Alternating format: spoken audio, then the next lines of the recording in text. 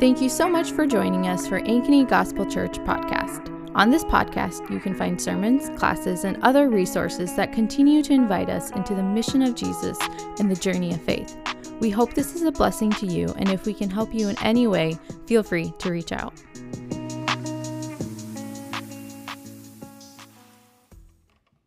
Today's text is Mark 16, 1 through 8. When the Sabbath was over, Mary Magdalene, Mary the mother of James, and Salome bought spices so that they could go and anoint him. Very early in the morning, on the first day of the week, they went to the tomb at sunrise. They were saying to one another, "Who will roll away the stone from the entrance to the tomb for us?" Looking up, they noticed that the stone, which was very large, had been rolled away. When they entered the tomb, they saw a young man dressed in a white robe sitting on the right side. They were alarmed. "Don't be afraid," he told them. "You are looking for Jesus of Nazareth, who was crucified. He is risen. He is not here. See the place where they put him.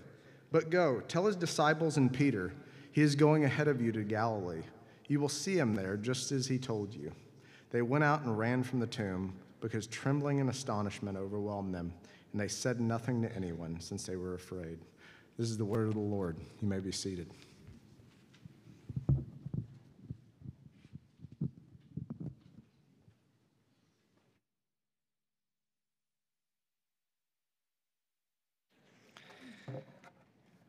One of the exciting things about being a church plant is you can decide what you want to do and decide what you don't want to do. You can, decide different things that you want to start new, start fresh. You can decide things that you want to continue, that other churches have done, that Christians have done. And one of those things that have been happening for thousands of years, since Resurrection Day, Christians would do this call and response where the elder, the pastor, the parishioner, the priest, whatever, would say, "He is risen," and the congregation would say, "He is risen indeed." And so what we want to do, the reason we do this is not arbitrary because it's just what we always do. It's because we want to be able to participate in the saints who have gone before, participate with the thousands and millions of Christians who believe this today and are worshiping today, and participate and pave the way for Christians and saints who will come far after us. So, church, this morning, He is risen. He is risen. Amen. Father, we thank you that that is true. We thank you for the resurrection.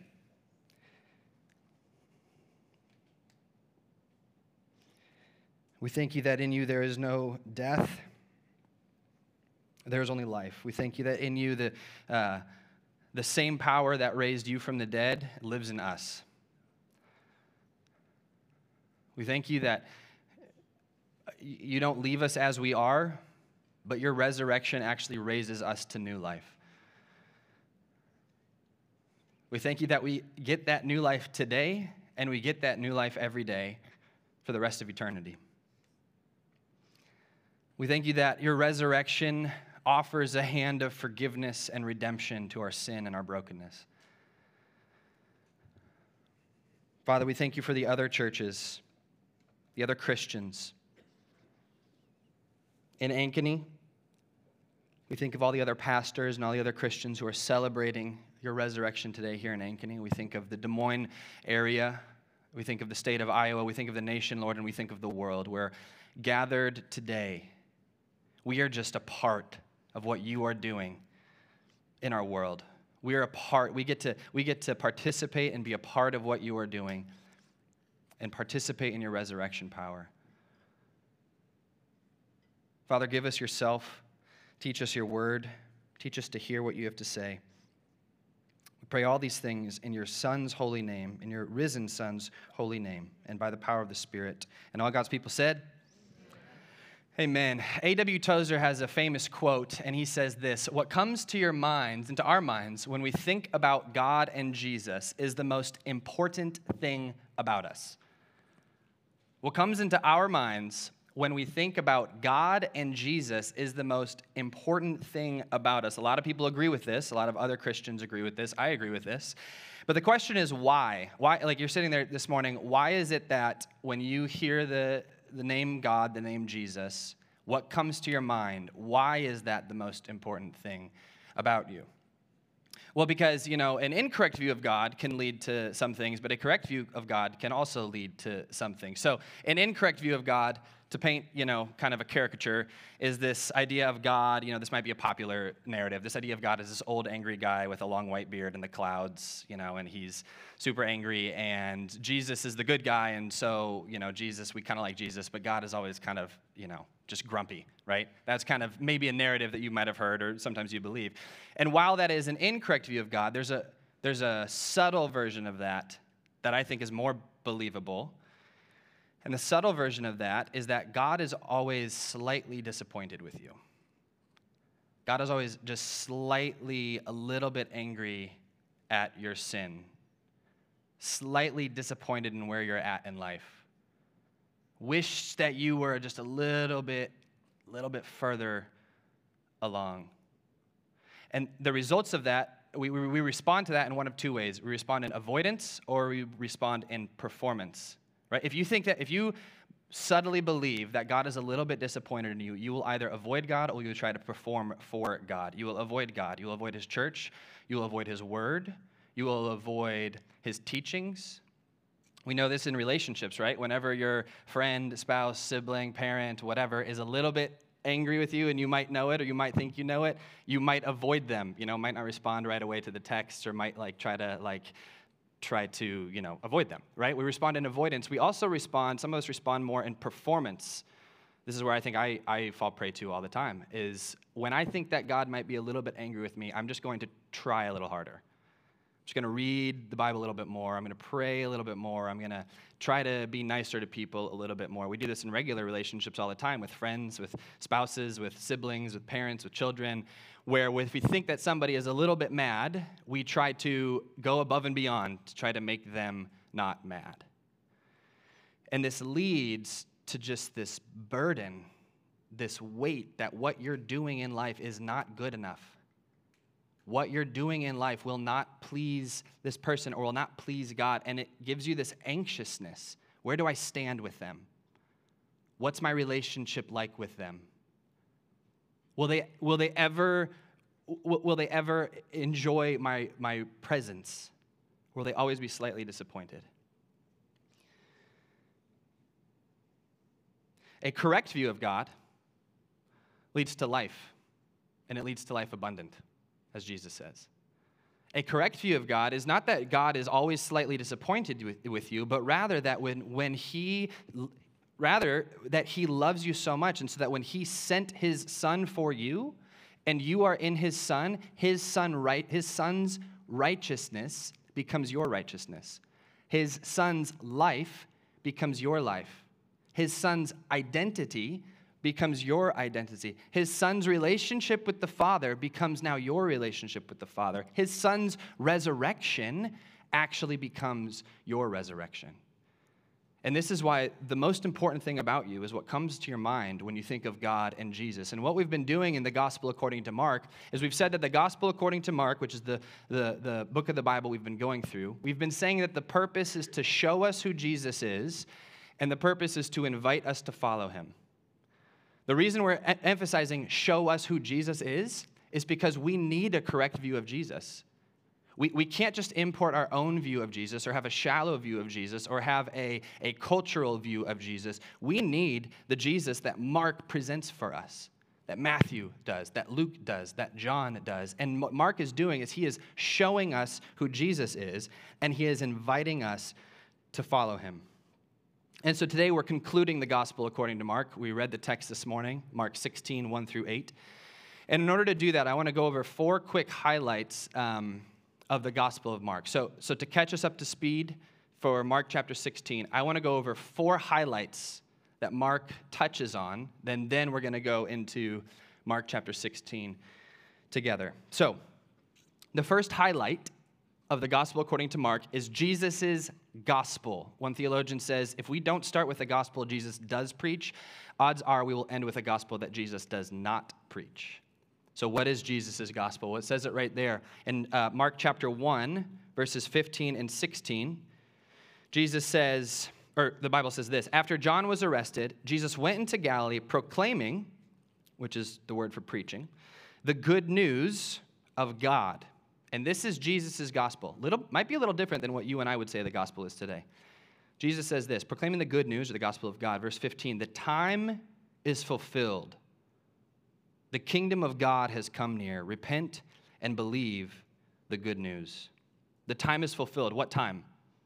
Jesus is talking about the time of the old age, the time where God's presence was limited. It was just a pillar of cloud by day, a pillar of fire by night. The time where only a very few people could interact and talk to God. Prayer was not a thing. Only the priests could talk to God. Only the people that God put his Spirit on could talk to God. It was a time of waiting. It was a time of waiting for a move of God. When sin was ruling, the prince of the power of the air felt more like the king of the power of the air. That is the time. It was the time of prophecy. When the prophets of old would say to Israel, this is not the way. This is the way. Wait for this. Look to this. Look to God. Look to this coming, suffering servant. And ultimately, it's just a time of, eventually, when the Old Testament ends, it's a time of silence. And what Jesus is saying is that time has reached its end. It has reached its climax. It is fulfilled. Jesus is the one who is bringing heaven back to earth. In his own words, on earth as it is in heaven. The time is fulfilled. The kingdom of God has come near. That kingdom of peace, of life. The kingdom of the reversal of death. The kingdom where death does not have the last word, but there is only life, and what Jesus says, life abundant, and what Jesus says, life eternal. That is the kingdom of God, and Jesus says that has come near. Not come fully, because we still have sin and death in this world. But it has come near. Repent, and then Jesus' call to action, repent. Turn away from the old way of living. When Moses said, I just wish that everybody had the Holy Spirit, well, now we have the Holy Spirit, and he says, repent and believe the gospel. The first highlight of Mark is Jesus' gospel. The second highlight of Mark is Jesus' call. Jesus' call. What does Jesus call his followers to do? We talked about this 2 weeks ago. Mark 8. Calling the crowds along with the disciples, he said to them, if anyone wants to follow me, he must deny himself, take up his cross, and follow me. The call of Jesus is free, but it is not cheap. To say yes to Jesus is making you say no to 1,000 other things in this life. We have to follow him. We have to deny ourselves, not self-hatred, but self-denial. We have to pick up our cross out of love. What led Jesus to the cross? Love. What leads us to our cross? Love. And we follow him. Because then he goes on after this call, he says that for whoever wants to save his life will lose it, but whoever loses his life because of Jesus and the gospel will save it. Because what does it benefit you if you gain the whole world and yet lose your soul? Jesus' call is easy, but it will cost you. And the gospel, according to Mark, is trying to say that over and over and over again. What does it mean to follow Jesus? What does it mean to follow Jesus? What does it mean to follow Jesus? The third highlight of the gospel, according to Mark, is Jesus' crucifixion. We talked about this on Friday. Jesus' crucifixion in the gospel, according to Mark, that Dave pointed out for us, was this kind of dramatic irony, where Jesus actually went through a royal enthronement, but it was not in the way that any of us were expecting it, right? He was given a crown, but it was a crown of thorns. He was given a robe, but it was after he was stripped, and it was in mockery of him. He was hailed as a king. Hail, King of the Jews, was written above his head, and the people said it as they walked by him, but it was not a real praise. It was a cruel joke. And finally, he was lifted up. Kings are high and lifted up. But instead of being lifted up on a throne, he was lifted up on a cross. And in this moment, Jesus defines for us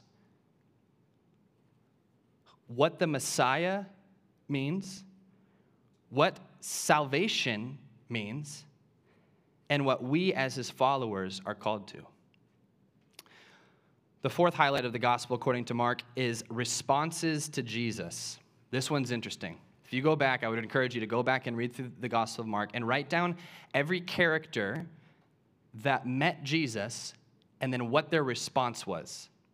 Because what Mark does is he brings us, he's telling us and he's showing us who Jesus is, but then he's showing us people that meet Jesus, and they're either healed by him, or they confront him, or they argue with him, or they, see him from a distance, and then they leave, and then their response is recorded. And there's a ton of different responses to Jesus. We have just a few here. Some respond in fear, some respond in offense, some respond in astonishment, some respond in trembling, some respond in anger, some in terror, confusion, and then very few people in the Gospel of Mark respond in humility, in faith, and in belief.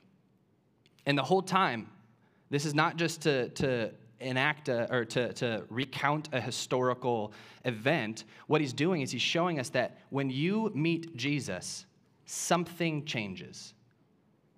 When you meet Jesus, you have to respond.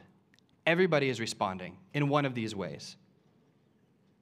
And so those four highlights, Jesus' gospel, Jesus' call, Jesus' crucifixion, and the responses to Jesus all lead us to this text that we're in today. So if you have your Bibles, we'll be in Mark 16, verse 1, and we're just going to walk through this text together. Mark 16, verse 1 says this: When the Sabbath was over, Mary Magdalene, Mary the mother of James, and Salome bought spices. By the way, the name Salome, it's technically pronounced Salome, but it sounds way too much like salami, and I didn't want to make you guys drool while I was preaching and think about lunch, so we'll just say Salome. So Salome bought spices so that they could go and anoint him. Okay, if you remember the end of Jesus' crucifixion, it says that Mary, and Salome, these exact three women, were there at Jesus' crucifixion. They were at the foot of the cross. And it says at the end of Mark that they actually followed him around in Galilee, they followed him in Jerusalem, and they served him. Christian tradition tells us that these women and other women like them actually provided Jesus with a lot of food and the disciples with food. They provided them places to stay and to sleep. And at the end of this, when Joseph of Arimathea, he takes Jesus' body, it says right there, right above 16 verse 1, it says, Mary Magdalene and Mary, the mother of Joseph, were watching where he was laid. So they were at the foot of the cross, and they watched him be taken down from the cross, and they followed, and they watched Jesus laid in the tomb. That's important.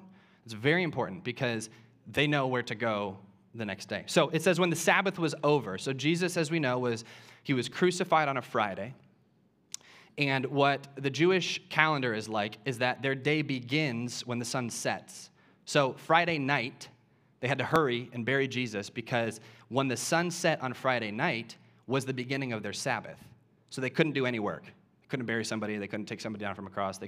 All the markets were closed down. They couldn't buy spices. They couldn't do anything. Friday night, the sun sets. They go through all day Saturday, right? Saturday at sunset, the Sabbath is then over. And interestingly, at sunset, all the markets open up, which is, you think they open up in the morning, but they just open up that night. So what Mary, and Salome did is when the Sabbath was over, which is on Saturday night at sunset, they went to the market to buy spices to anoint Jesus because he actually hadn't been anointed before because they had to rush to bury him. So that's what that means. Mary, and Salome, they bought spices so that they could go and they could anoint Jesus. Verse 2, very early in the morning, on the first day of the week, Sunday, they went to the tomb at sunrise. They went to the tomb at sunrise. Now, this is unfortunate because the more research I was doing, the more I realized that the phrase very early in the morning and sunrise are used a lot in the Bible, and I am just not a morning person, and so I was reading that, and I was like, man, it's really important things happen in the morning. I guess I'm just going to be asleep for them. So very early in the morning, on the first day of the week, they went to the tomb at sunrise. Now, this phrase, very early in the morning, is repeated a lot in the Bible. It is one of the famous Psalms, Psalm 30. It says that weeping lasts for the night, but joy comes in the morning. Same phrase. It was very early in the morning, same phrase, when Abraham, if you remember, he took Isaac, his son. He was commanded to sacrifice his son Isaac. So he goes up to the mountain very early in the morning to sacrifice his son, but then God actually intervenes and offers the sacrifice himself. It is very early in the morning when God called Moses and the people of Israel to Mount Sinai, and he revealed himself as the Lord, a God who is slow to anger, abounding in steadfast love and faithfulness and truth and justice. It is very early in the morning when Malachi says that righteousness rises with healing in its wings. It's very early in the morning when God delivers Daniel, this is cool, not ironic, God delivers Daniel from the tomb-like lion's den that was sealed with a heavy stone. Very early in the morning, the stone is removed and Daniel is alive. It was very early in the morning that David prophesies that a king from his line will come and he will rule the people with justice. He will rule in the fear and the love of God. He will be like the morning light when the sun rises on a cloudless morning, and his throne will rule forever and ever. It is very early in the morning that all of these things happen. And this, what Mark is saying is this is that morning.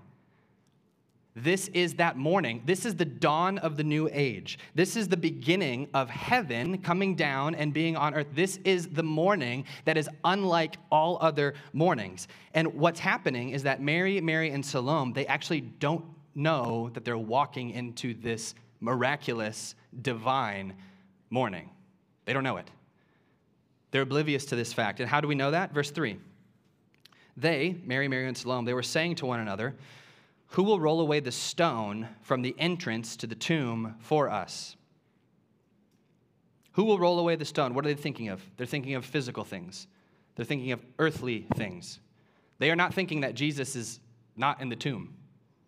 They're not understanding that the stone is going to be rolled away. Jesus told them, by the way, in Mark, Jesus told his disciples and his followers and the people 3 times that he was going to die, he was going to be buried, and he was going to rise again on the 3rd day. And Mary, and Salome are unknowingly entering into this morning, this dawn, not thinking that the Lord is going to actually come through with his promises. So they're saying, who's going to roll the stone from the entrance from us? Verse 4, looking up, they noticed that the stone, which was very large, had been rolled away. Looking up. Cool little thing. The phrase looking up is only used when Jesus, right before Jesus is about to perform a miracle. The phrase looking up is only used in Mark right before Jesus is about to perform a miracle. Looking up, he broke the bread, he gave it to his disciples, and they fed thousands and thousands of people. Looking up with his thumbs on the blind guy's eyes, looking up to heaven, he prayed, and he said, "Be opened," and his eyes were opened. Looking up later, again, he thanked God, he blessed the bread, he broke it, and he fed the other thousands and thousands of people. This phrase, looking up, should trigger us to say, a miracle is about to happen. Something is happening here. Because every time we look up, Jesus performs a miracle. Looking up, they noticed that the stone, which is very large, had been rolled away. Verse 5, they entered the tomb. They walked into the tomb. They saw a young man dressed in a white robe sitting on the right side, and their response, they were alarmed, rightfully so. Verse 6, don't be alarmed. By the way, every time there's an angel in the Bible, people freak out, and most times the angel's response is, stop, don't be scared. And it's like, that's not helpful at all. You know, like, no, like, I'm still scared. Like, what's going on here? Like, it's like when somebody's, like, anxious. It's like, well, just stop. Anyway, I thought that was funny when he's like, don't be alarmed. So this angel says, don't be alarmed. He told them, following in verse 6, you are looking for Jesus of Nazareth, who was crucified. He has risen. He is not here. See the place where they put him. Who did he say? He said, you were looking for Jesus of Nazareth who was crucified. Why didn't he say, Jesus of Nazareth who performed all of those miracles?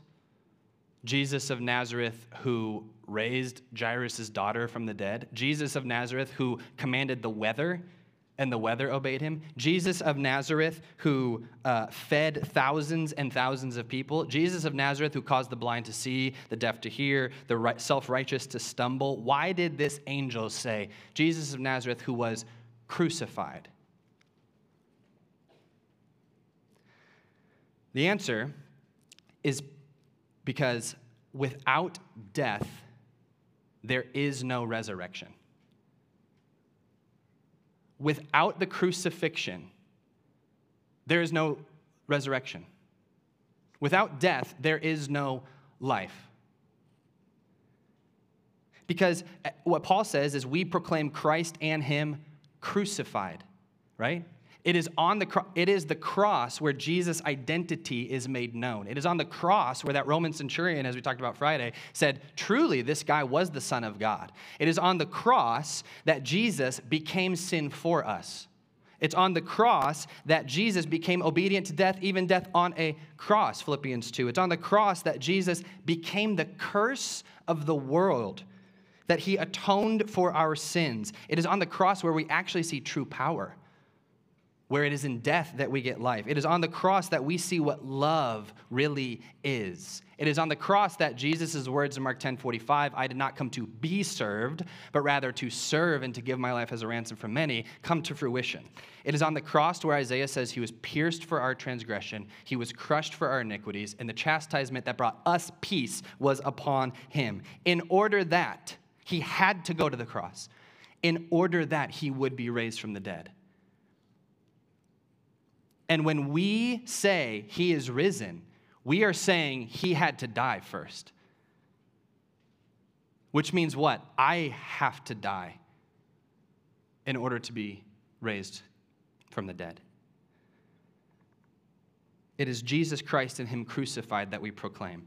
That's why the angel said, you are looking for Jesus of Nazareth who was crucified. Then he says, he is risen, he is not here. Let me prove it for you. See the place where they put him. Verse 7.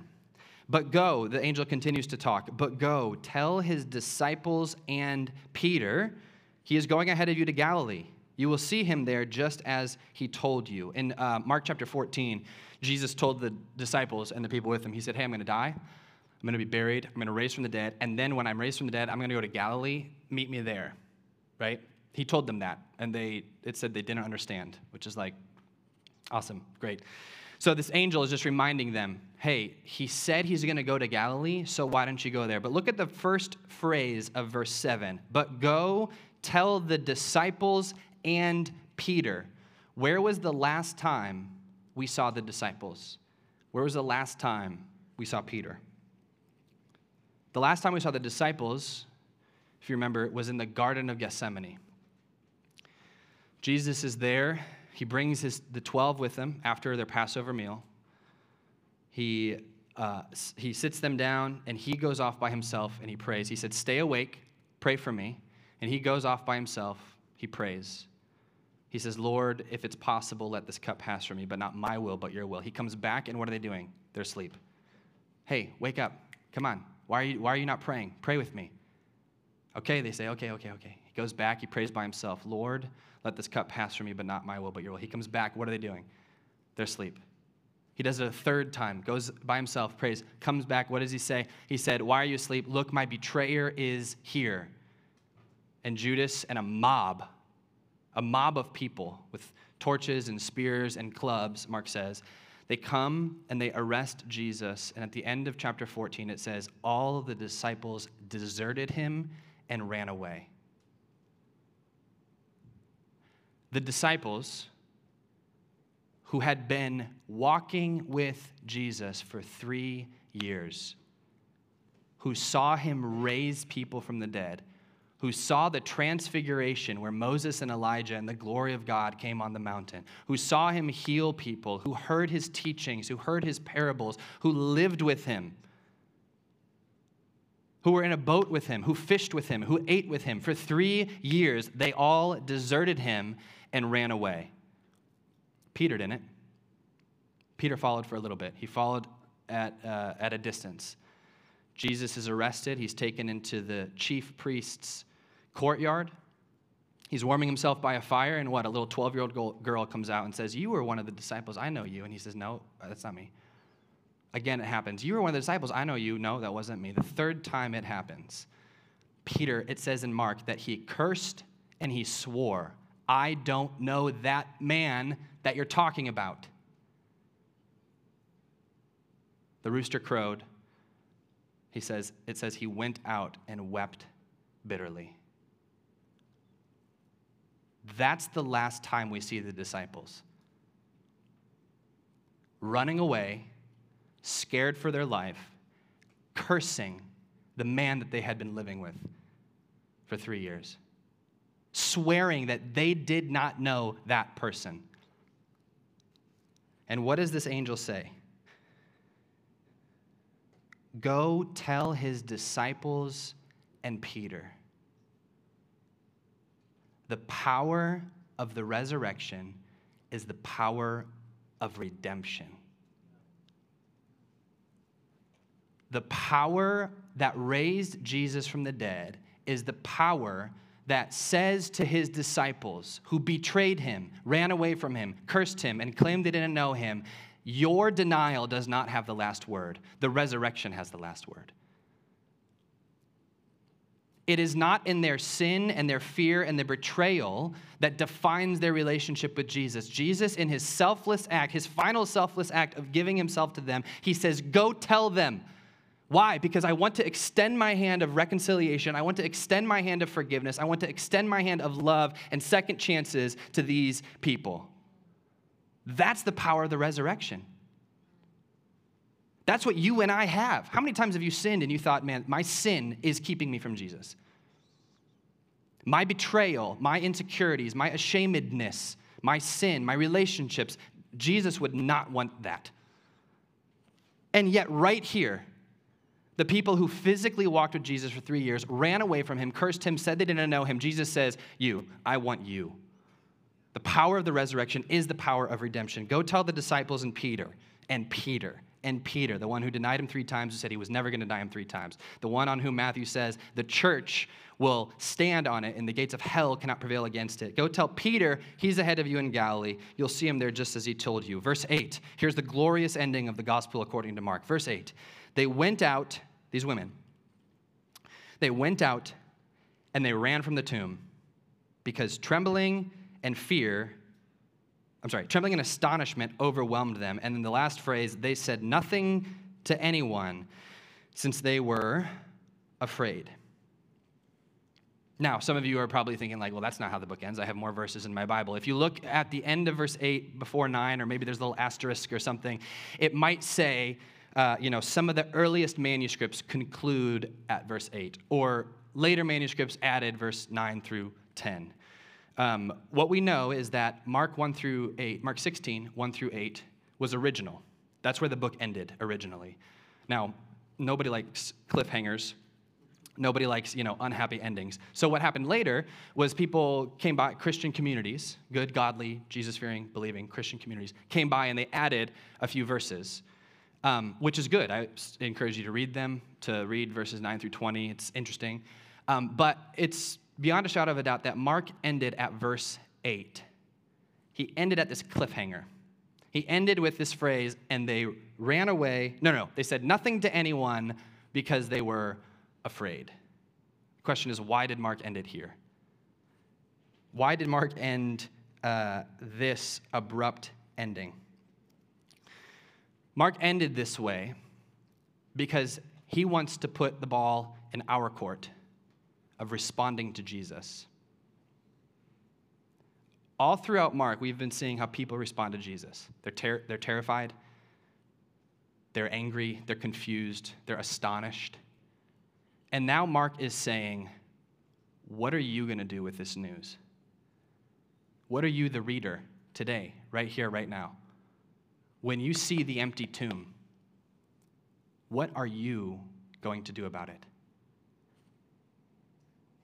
The abrupt ending demands a response from you and me. And if this frustrates you, these women didn't say anything. If this frustrates you, like why didn't they say anything? The question then is, who else is going to say something? Who else is going to walk into the empty tomb and come out running with fear and trepidation, but actually needing to respond to Jesus in faith and say he is risen? Who's going to finish the story? Very few people in the Gospel of Mark actually understand who Jesus is. There are those who are most familiar with religion in the Bible. They don't understand who Jesus is. There are those who see Jesus and his miracles, and they still don't understand who Jesus is. There's Peter, as we talked about a few weeks ago, who said, you're the Messiah, but I actually don't understand what the Messiah means. I don't understand who Jesus is. And those who do see Jesus for who he truly is are those who are the outcast of society. Those who are at their wits' end in life. Those who need something.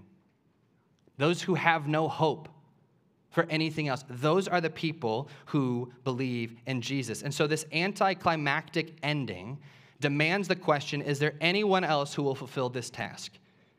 Is there anybody else who heard Jesus' teachings in Galilee? Is there anybody else who saw Jesus' miraculous feedings? Is there anybody else who understood Jesus' gospel call and gospel crucifixion? Is there anybody else who remained awake at Gethsemane, who followed Jesus in his trials by the chief priest, who followed Jesus to Pilate's interrogation, who stood by Jesus at the cross, who watched with the women the tomb that he was laid in, and who witnessed the joyous confirmation of his resurrection? Is there anybody else who has experienced these things? The answer is, of course there is. It's you and it's me. When we read these scriptures, we are seeing Jesus, and we are demanded to respond. It's interesting, every time Jesus says, don't tell anybody about the miracle I just did, what do? They disobey him, and they go and they tell him. But here, the angel says, go, tell. And what do? They don't. The question is, how are you going to respond to Jesus? How are you going to respond to Jesus, to this news? How are you going to respond to the empty tomb? We've seen it all. We've seen Jesus' gospel. We've seen Jesus' call. We've seen the healings. We've seen the disciples betray him. We've been frustrated with the disciples. Yet the reality is we are probably more like the disciples and more like these women who run away terrified and don't say anything to anybody than we'd like to admit. Yet the power of the resurrection is the power to proclaim. The power of the resurrection is the power of redemption. The power of Jesus being raised from the dead, as Paul says in Romans, is the same power that lives in you and me today. And when we say yes to Jesus, when we respond by not running away fearful, but by believing in humble faith, when we do that, God gives us himself. God gives us himself. We now participate in Jesus' life.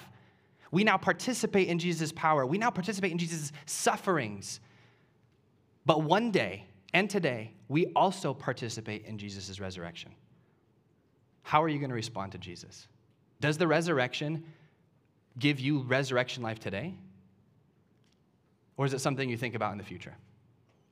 Does the resurrection mean that you are truly a new human being? We say this often, Jesus is not in the business of making bad people good. He is in the business of making dead people alive. Is that the Jesus that you're seeing? And so to close, I just want to ask that of you. How are you responding to Jesus? This message, this gospel message, this resurrection message, this empty tomb message, it demands a response from you and me. It demands a response of repentance and belief. And the only requirement is humble faith. That's it. The only requirement is humble faith. It will demand everything of you, but it will give you so much more. And the only requirement is humble faith. So in a minute, as I want this question on the screen, I want us to reflect on this. And in a minute, we're going to observe communion. Because Jesus himself, he said, this is the new covenant. This is the new way. In Jesus' resurrection, he gave us a new way. He is the new way. But before we do that, I'm going to pray. And then I want you to, when I'm done praying, I'd love for you guys to come up, grab the elements, return to your seats, and then take a few minutes and contemplate this and think about this and ask the Lord to, part of the beautiful ending about an abrupt ending of Mark is that it forces you to go back to the beginning and read it again and look at Jesus afresh again and again and again. So let me pray, and then I'll invite you up to participate in communion. Father, thank you for your word. Thank you that it's living and it's active. It's sharper than any two-edged sword. Lord, it convicts us. It gives us life. It trains us for righteousness. It gives us wisdom. And Father, Lord, your empty tomb means that death does not have the final answer. Lord, we're surrounded by death in so many different ways. We're surrounded by death of the body, sometimes death of the mind, of the spirit. And Lord, you offer us hope. And it's in your resurrection that we live. So Father, give us the resurrection power that you promise to give us. Give us the hope of the dawn of the new age, Lord. Allow us to respond well to your call to us. We pray all these things in your Son's name, by the power of the Spirit. Amen. Thanks again for listening, and we pray this was a blessing to you. If you have any questions or comments about what you heard, our email is info@ankenygospel.com, or you can find us on social media @AnkenyGospel.